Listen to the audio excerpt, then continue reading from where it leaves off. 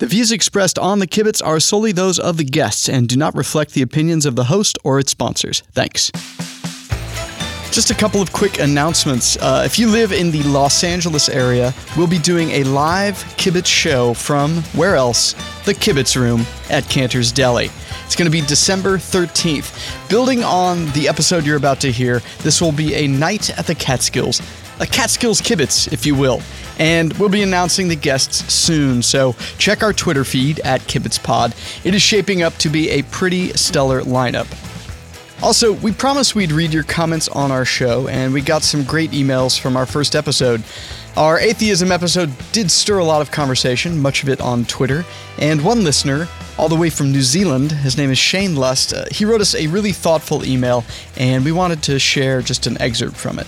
Primarily in response to our guest David Silverman, Shane writes, quote, I have a major issue with forcing an identity on people or denying them the identity that they are comfortable with. This is something we often see from right-wing religious people who would deny a transgender woman the right to call herself a woman.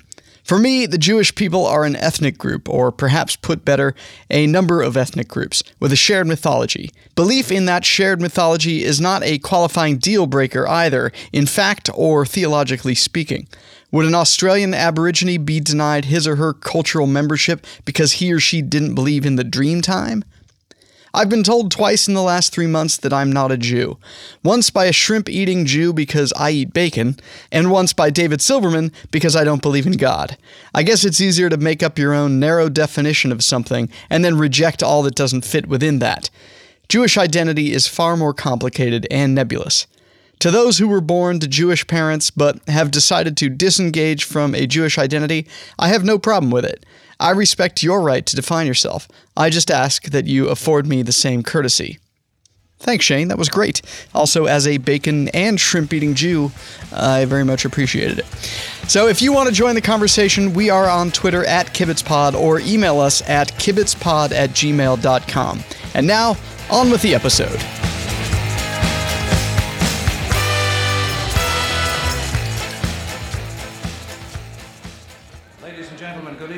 Playing of their theme, the Grossinger Hotel takes great pride in presenting Tito Puente and his world-famous orchestra.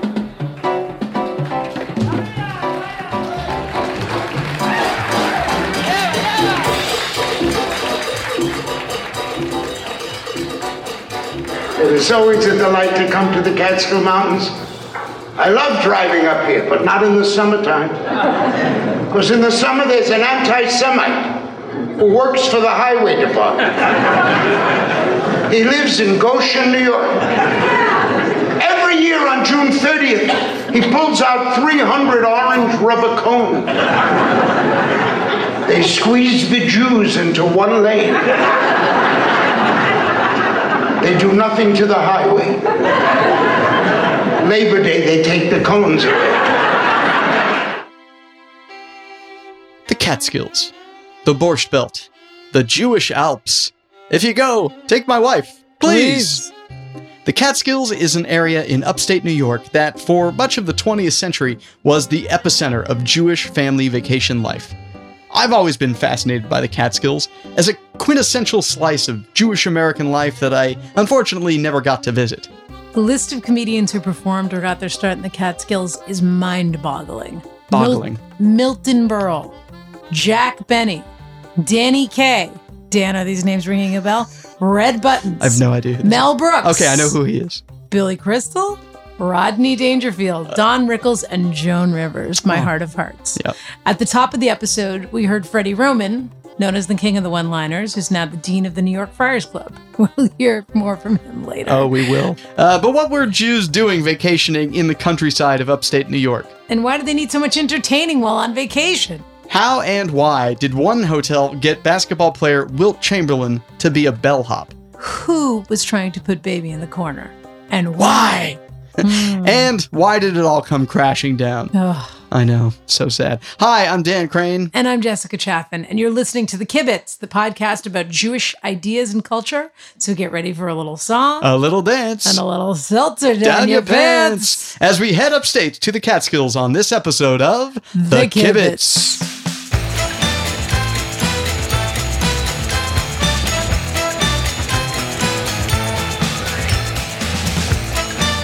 What about some of the? I mean, were you a fan of any? I mean, you're a professional comedian. I would say. am.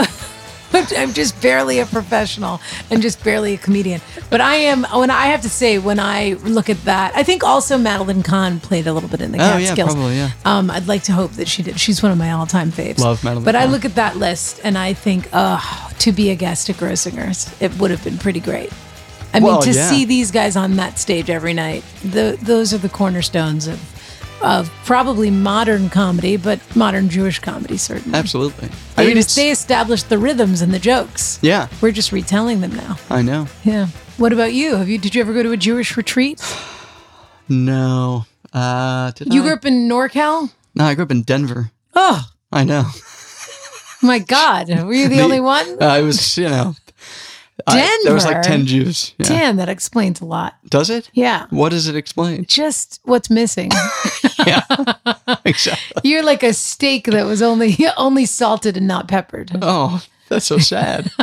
No, you're getting plenty of pepper now. Now I'm getting spice in my life. Yeah. Yeah. I think now if you just drive around the Catskills, you can see these decrepit old hotels. And there's a photo book that just came out. Yeah. Too, and so we've got the woman who made that. She's on the show. So she's coming up. Let's introduce them all right now. Why don't we just do the show without doing it? Okay. Which is what we just did. All right. Okay, great. So, all right, let's hear from Ian Rosenberg and Caroline Laskow, who they made this great documentary called Welcome to Kutcher's.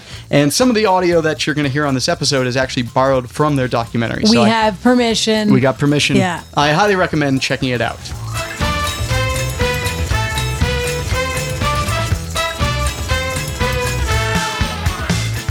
So why do you think Jews started vacationing there in the first place? Ian, you want to take that? Sure. We know the answer. There is an answer to this. Well, it started out with a wealthy Jewish philanthropist, Baron de Hirsch, and he wanted to help Jewish Americans and help decrease anti-Semitism and to provide a financial leg up for poor immigrant Jews. And one way he thought that could happen was to fund basically land grants to Jewish Americans in the Catskills to make them true Americans by having them be farmers. And perhaps it's part of the Jewish joke that the land that they got is really horrible for farming. The Catskills ground just don't work that well. And so what happened was these farms were struggling, but there was also around the same time tuberculosis epidemics in New York City, and people were being sent to the mountains for the clean air. And so people would go up to these farms because their aunt worked there, or they had a relative, a distant cousin or a friend, and so these farms started taking in boarders. And at first, the only entertainment, as one of the staff members, Larry Strickler, says, was the only entertainment was watching them milk the cow. But then these informal boarding situations turned into hotels. And here's comedian Freddie Roman. Resorts up here in the Catskill Mountains were so important to the Jewish experience in America because prior to the Jewish hotels opening up in Sullivan and Ulster counties, I mean, there were ads in the New York papers for a resort, let's say in the Adirondacks, and at the tail end of the ad it would say, "No Jews or no Hebrews may apply." And there was nowhere for Jews that wanted to get away to get away. This is director Ian Rosenberg again. And so wealthy Jewish Americans were being turned down from the hotels upstate, among other places. And so you have both, because they weren't welcome anywhere else, and because this was an opportunity to both be American, but yet still be with your own people, and have those customs. As Mrs. Helen Kutcher used to say, most of our guests aren't kosher, but they like to know that we run a kosher hotel. Right. And so it was from its very beginning, it was not a religious center. It was a community experience. My name is Marisa Scheinfeld. I'm a photographer and an author. Marisa made a beautiful book of essays and photographs of what the Catskills resorts look like today. It's called The Borscht Belt, Revisiting the Remains of America's Jewish Vacation Land. She grew up in the Catskills and explains how Jews ended up vacationing there. So around the 1920s, many farms and small little boarding houses and hotels that already existed up there because it had this access to the city that lots of writers and fishermen and artists were already going to. It became known as this Jewish destination. And by the 1950s, there were over 500 hotels and 50,000 bungalow colonies. All of a sudden, Jews could go away and have vacations. It's not a thing they did before. And that's Phil Brown, president of the Catskills Institute at Brown University. They have their own, the Catskills has its own institute and it's at Brown, so. Wow. Pretty fancy. In the old country, you had to be fairly well off to have a vacation. Jews came to this country, they were, for the most part, except for the earlier German Jewish immigration from the middle of the 19th century, the late 19th century, Poles, Lithuanians, Russians, Romanians, these were not people who had a lot of money. They were working as garment industry workers. They were working, if they did very well, as public school teachers. They didn't have a lot of money and they had no experience with going away on vacation. The 50s and 60s was when you had the largest number of hotels and bungalow colonies operating at the same time, about 500 of each. So it was monumental, it was gigantic, and it just stretched continuously. This is Eddy Portnoy, academic advisor and exhibitions curator at the YIVO Institute for Jewish Research in New York. There were a number of Jewish farmers in the Catskills, and they began to rent out rooms in the summers to, guests from the city. Around the turn of the 20th century, they found that they needed entertainment. And so the first form of entertainment was on someone's farm. They staged a mock wedding, and it was a drag wedding. It was the groom was a woman and the bride was a man. They had klezmorim, they had wedding musicians.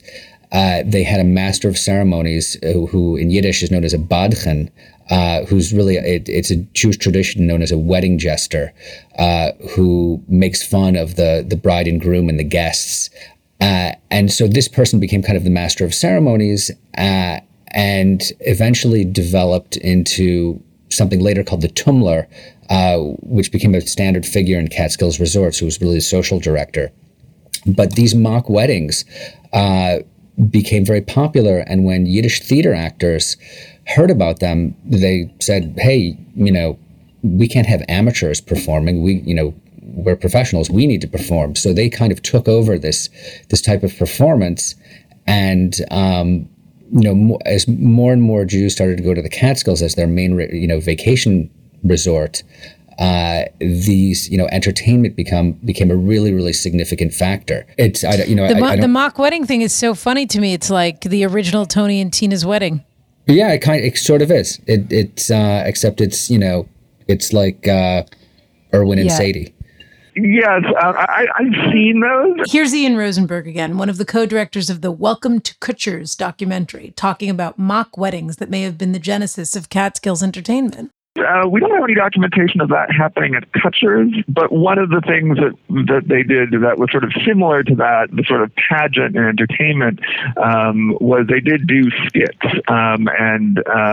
In fact, we have a photo of Wilt Chamberlain performing in one of those staff and guest skits.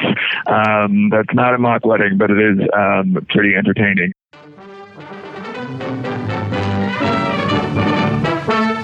Your sports commentator drove up to New York's Catskill Mountains to look in on tall timber, basketball timber, in the person of Wilt Chamberlain. He works as a bellhop, this 7'1", 17-year-old giant. So, yeah, Wilt Chamberlain, one of the great basketball players in NBA history, was a bellhop at Kutcher's. Unbelievable. Here's director Caroline Laskow again. Each of those resorts was trying to make a name for themselves, to distinguish themselves, the Concord versus Rosenberg versus Kutcher versus the Nevele. They all wanted to have their thing, and for Milton, he wanted to have a great recreational sports program. And so part of that was he got Red Auerbach to be the athletic director in the summers.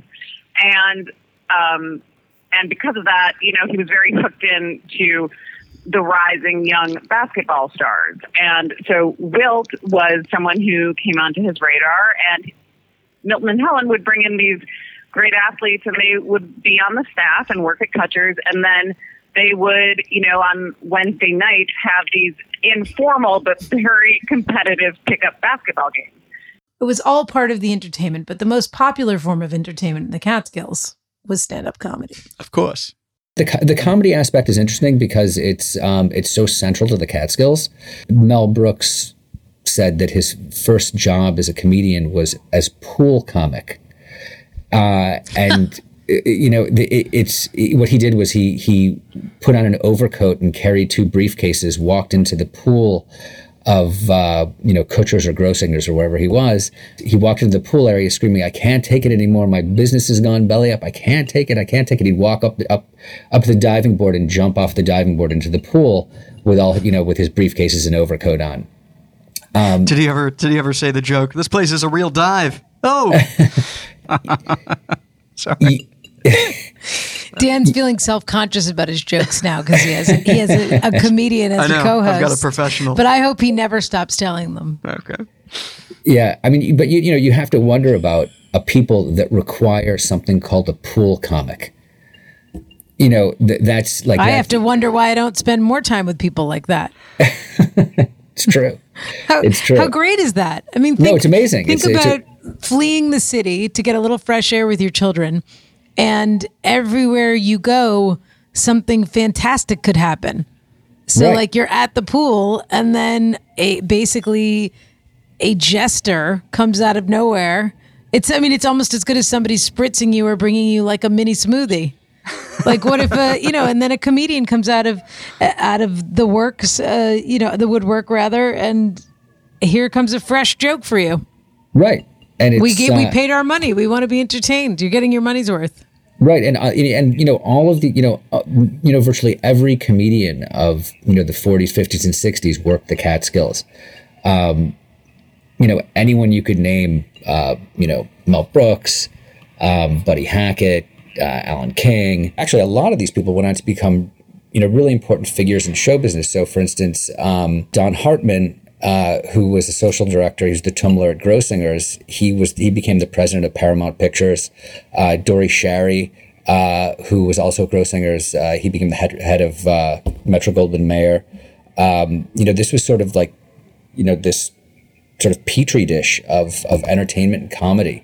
That really sort of has no equal. It's just one of the ways in which Jews got to control show business. Well, this was sort of their own little universe. You sometimes hear old comedians say that the Catskills was sort of like college for comedy. The rise or the creation of what we know as American stand-up comedy, but really Jewish American stand-up comedy, all started happening in the Catskills because that was one of the premier training grounds for the sort of entertainment on the coast. When we premiered at the New York Jewish Film Festival, we didn't know it, but Jerry Stiller was in the audience, and he got up afterwards, and he was like in tears because he said when he and his wife, Ann Mira, were starting out, they were considered this mixed couple, and they couldn't get booked at any of the Catskills resorts because she was Catholic, which was, this foundational part of their act. But Kutcher's always hired them, and it was like such a meaningful thing. It really was like gave them their start, and at a time when their marriage was considered really controversial. This is photographer Marisa Scheinfeld again. One performer is in New York and they hear about what's going on in the Catskills, and you drive an hour and a half and you're there, and there's hundreds of people for you to entertain and a job to be had. I've heard crazy stories. I was once told a story. It's one of my favorites.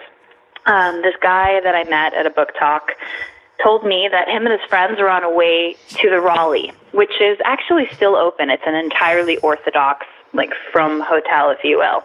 But they were on their way to the Raleigh, and they had heard the opener act had canceled. So everyone was really bummed out. And the fill-in band was a band that no one ever heard of called Led Zeppelin. So they decided to not go see the show. The Borscht was one of the places where not only Led Zeppelin, but, like Rodney Dangerfield, before he was Rodney Dangerfield, I think his name was Jack Roy.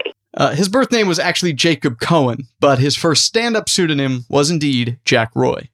got laughed off stage in quick comedy for a decade and started selling aluminum siding for buildings or houses. I don't even know. And, there's so many stories of people honing their chops there and saying their worst jokes and being the opening act.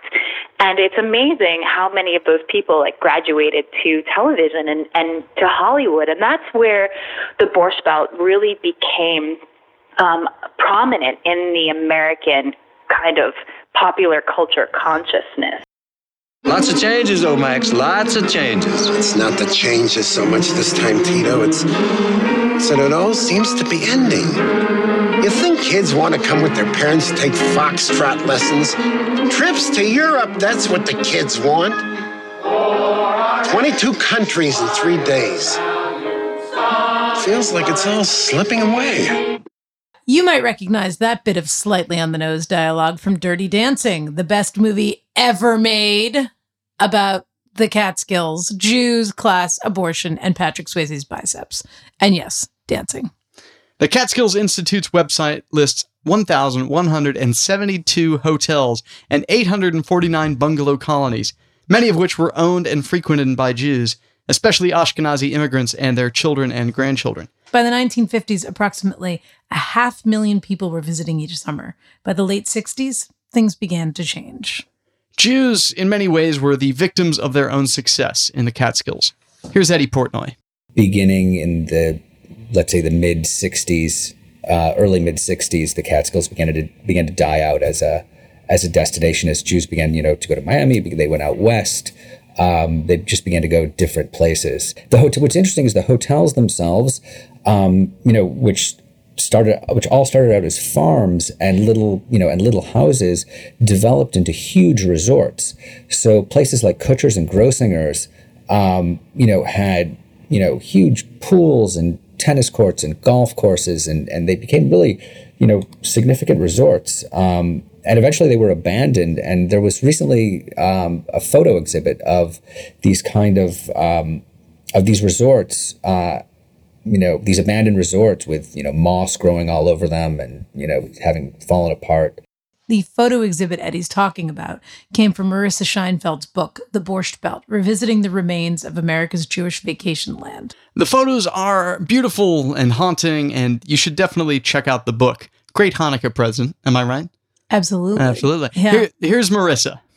The book is really, it's very time sensitive, I think, because when I look through it now, a lot of the places that I photographed are leveled.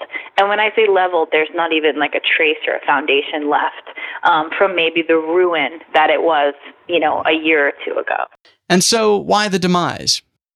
Some say it was the boom of the airline industry, where now you can fly in a plane to Paris or Israel or the Caribbean and see the world. Others like to say it was the cruise industry, which also kind of boomed in the 1970s when the Borscht Belt was on its decline, where you can see, 5 countries in 4 days. Others like to say it was the proliferation and the growth of the suburbs, where no longer were people in the Lower East Side and living in Manhattan and needing to escape the crowded, humid, disgusting quality of the air that happens around this time of year in New York City. They were now in the suburbs where they had lawns and space, and they didn't need to go up to the Catskills.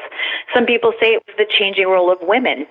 Mostly the story was that women were kind of seated up in the Catskills waiting all summer for their husbands to come up on the weekend. And in the 1960s, there was a sort of women's lib, civil rights, sexual revolution. There was a lot of things going on, and the world really started to tilt and shift in ways that it hadn't previously. And I think the Catskills also really, didn't compete with the changing times. They had the same shtick, if you will. The amenities really stayed the same. If you look at my book, they're largely architectural photographs, and the style is very mid-century. So I think it got old, and it fell out of vogue. There was also in 1965 the Anti-Discrimination Act that President Johnson signed, and I think that also segued into Jews being able to, go where they wanted to go. And in the book, there's 3 essays, one that I wrote, but one specifically by Jenna Weissman-Josselit, who breaks apart the history and also the photographs in such a lovely way. But, she writes something along the lines about, Jews left the Catskills on their own volition. No, quote, external forces pushed them out. So on one hand, they started going to the Borscht Belt because they weren't allowed to go other places. But now, they're allowed to go and they just kind of leave and they never return. I had someone once ask me recently, and they said, was it our fault? And I said, it kind of was, ours being, the American Jewish community, which I'm a part of. Jews love to moan the passing of the Borscht Belt and whine about it. We just like whining in general. Yeah, we do. We love to kvetch. I mean, kvetching, is now like an English word, not even just a Yiddish word. But, we love to just be like, oh my God, look what it's become. Like, what a shame. But, a lot of, the big issue is kind of turning back on ourselves as individuals or collective group and saying like, wow, did it become like this because of us? And in some ways, in many ways, I think it's a harsh truth. I don't know if it's necessarily tragic. This is Caroline Laskow again, one of the directors of Welcome to Kutcher's. Because a big part of the trajectory of Kutcher's is like the Jewish immigrant experience, right? So it's like, you come here and you're poor and you can only have this little house up in the Catskills and then you can't stay anywhere else, so throughout the mid-century, like Ian said, many fancy resorts just weren't open to Jews, and that was really the heyday of the Borscht Belt in total. And so, Kutcher's closing is, in some ways, it was inevitable. Not only is the history of the Catskills resorts interesting to us, but we think it really is this microcosm of the American modern Jewish experience, from anti-Semitism to cultural epiphany to sort of Jews being so assimilated that they can go to Europe or Florida where they have a permanent vacation or wherever they want.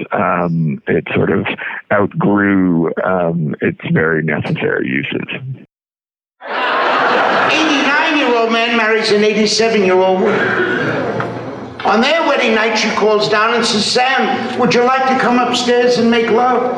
He said, Sylvia, I can't do both.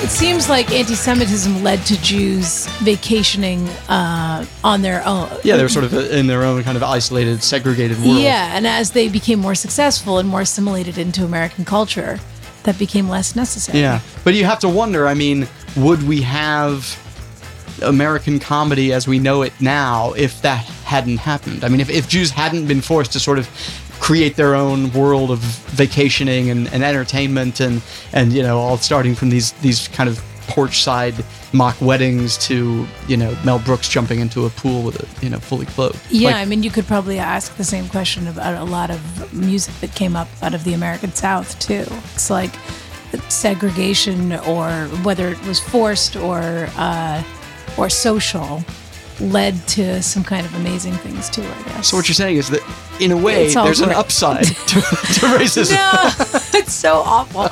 No, I'm just saying that when you're stuck in a concentrated situation, that sometimes there's some great things that come from that. Exactly. I do think, though, it makes me a little sad to think that society has become that fractured. Because by the time... we're talking about sort of middle-class Jews going to, or lower middle and middle-class Jews going to these kinds of places. And I feel like by the time we came along, our generation, that kind of thing didn't exist anymore. And so, in a way, the community becomes fractured. Yeah. But I think it sounds like people are starting to rediscover these things, too, which is nice. Yeah. But I'm not going. The bugs alone. Forget about it. So now we've got a question for you. Did you spend time in the Catskills? Did you see any amazing comedians? Or perhaps Wilt Chamberlain playing hoops? Or maybe you saw Led Zeppelin play the Catskills, and if so, I need to know about it. They did? Yeah, it's in this episode. Wow, I should listen. Led Zeppelin played the Catskills. Although I Googled that and I didn't find much. Who said so? It's one of our guests. I can't remember. These people. I know. Where do we get them? We'd love to hear your stories of your time in the Catskills. So email us at kibitzpod, KIBITZ POD @gmail.com, and we'll read your story on a future episode. Are we really going to read all these stories? What do you mean? On future are we going to read episodes? them? Not all of them. We'll read the good ones. Okay. Yeah, send us a good story. Send us a good story. To kibitzpod@gmail.com. No one wants to hear your boring stories. No, nobody. All right. We hope you enjoyed this episode of The Kibitz. Thanks to our guests, Eddy Portnoy, Ian Rosenberg, and Caroline Laskow. And thanks to them for giving us permission to use clips from their great documentary, Welcome to Kutchers. It's available on Amazon, iTunes, and on their website, kutchersdoc.com. KUTSHERSDOC.com. Also, thanks to Marisa Scheinfeld. Her book, The Borscht Belt, Revisiting the Remains of America's Jewish Vacation Land, is available where books are sold and at her website, borschtbeltrevisited.com. For more about all of these guests and links to their stuff, please check out our website at kibitzpod.com. If you like the episode, please review us on iTunes. Tell your friends. If you put it up on social media, no one's going to complain. No, I will definitely not complain. I will. We might even say, we might even say thanks. Awfully nice of you. Yeah, very kind.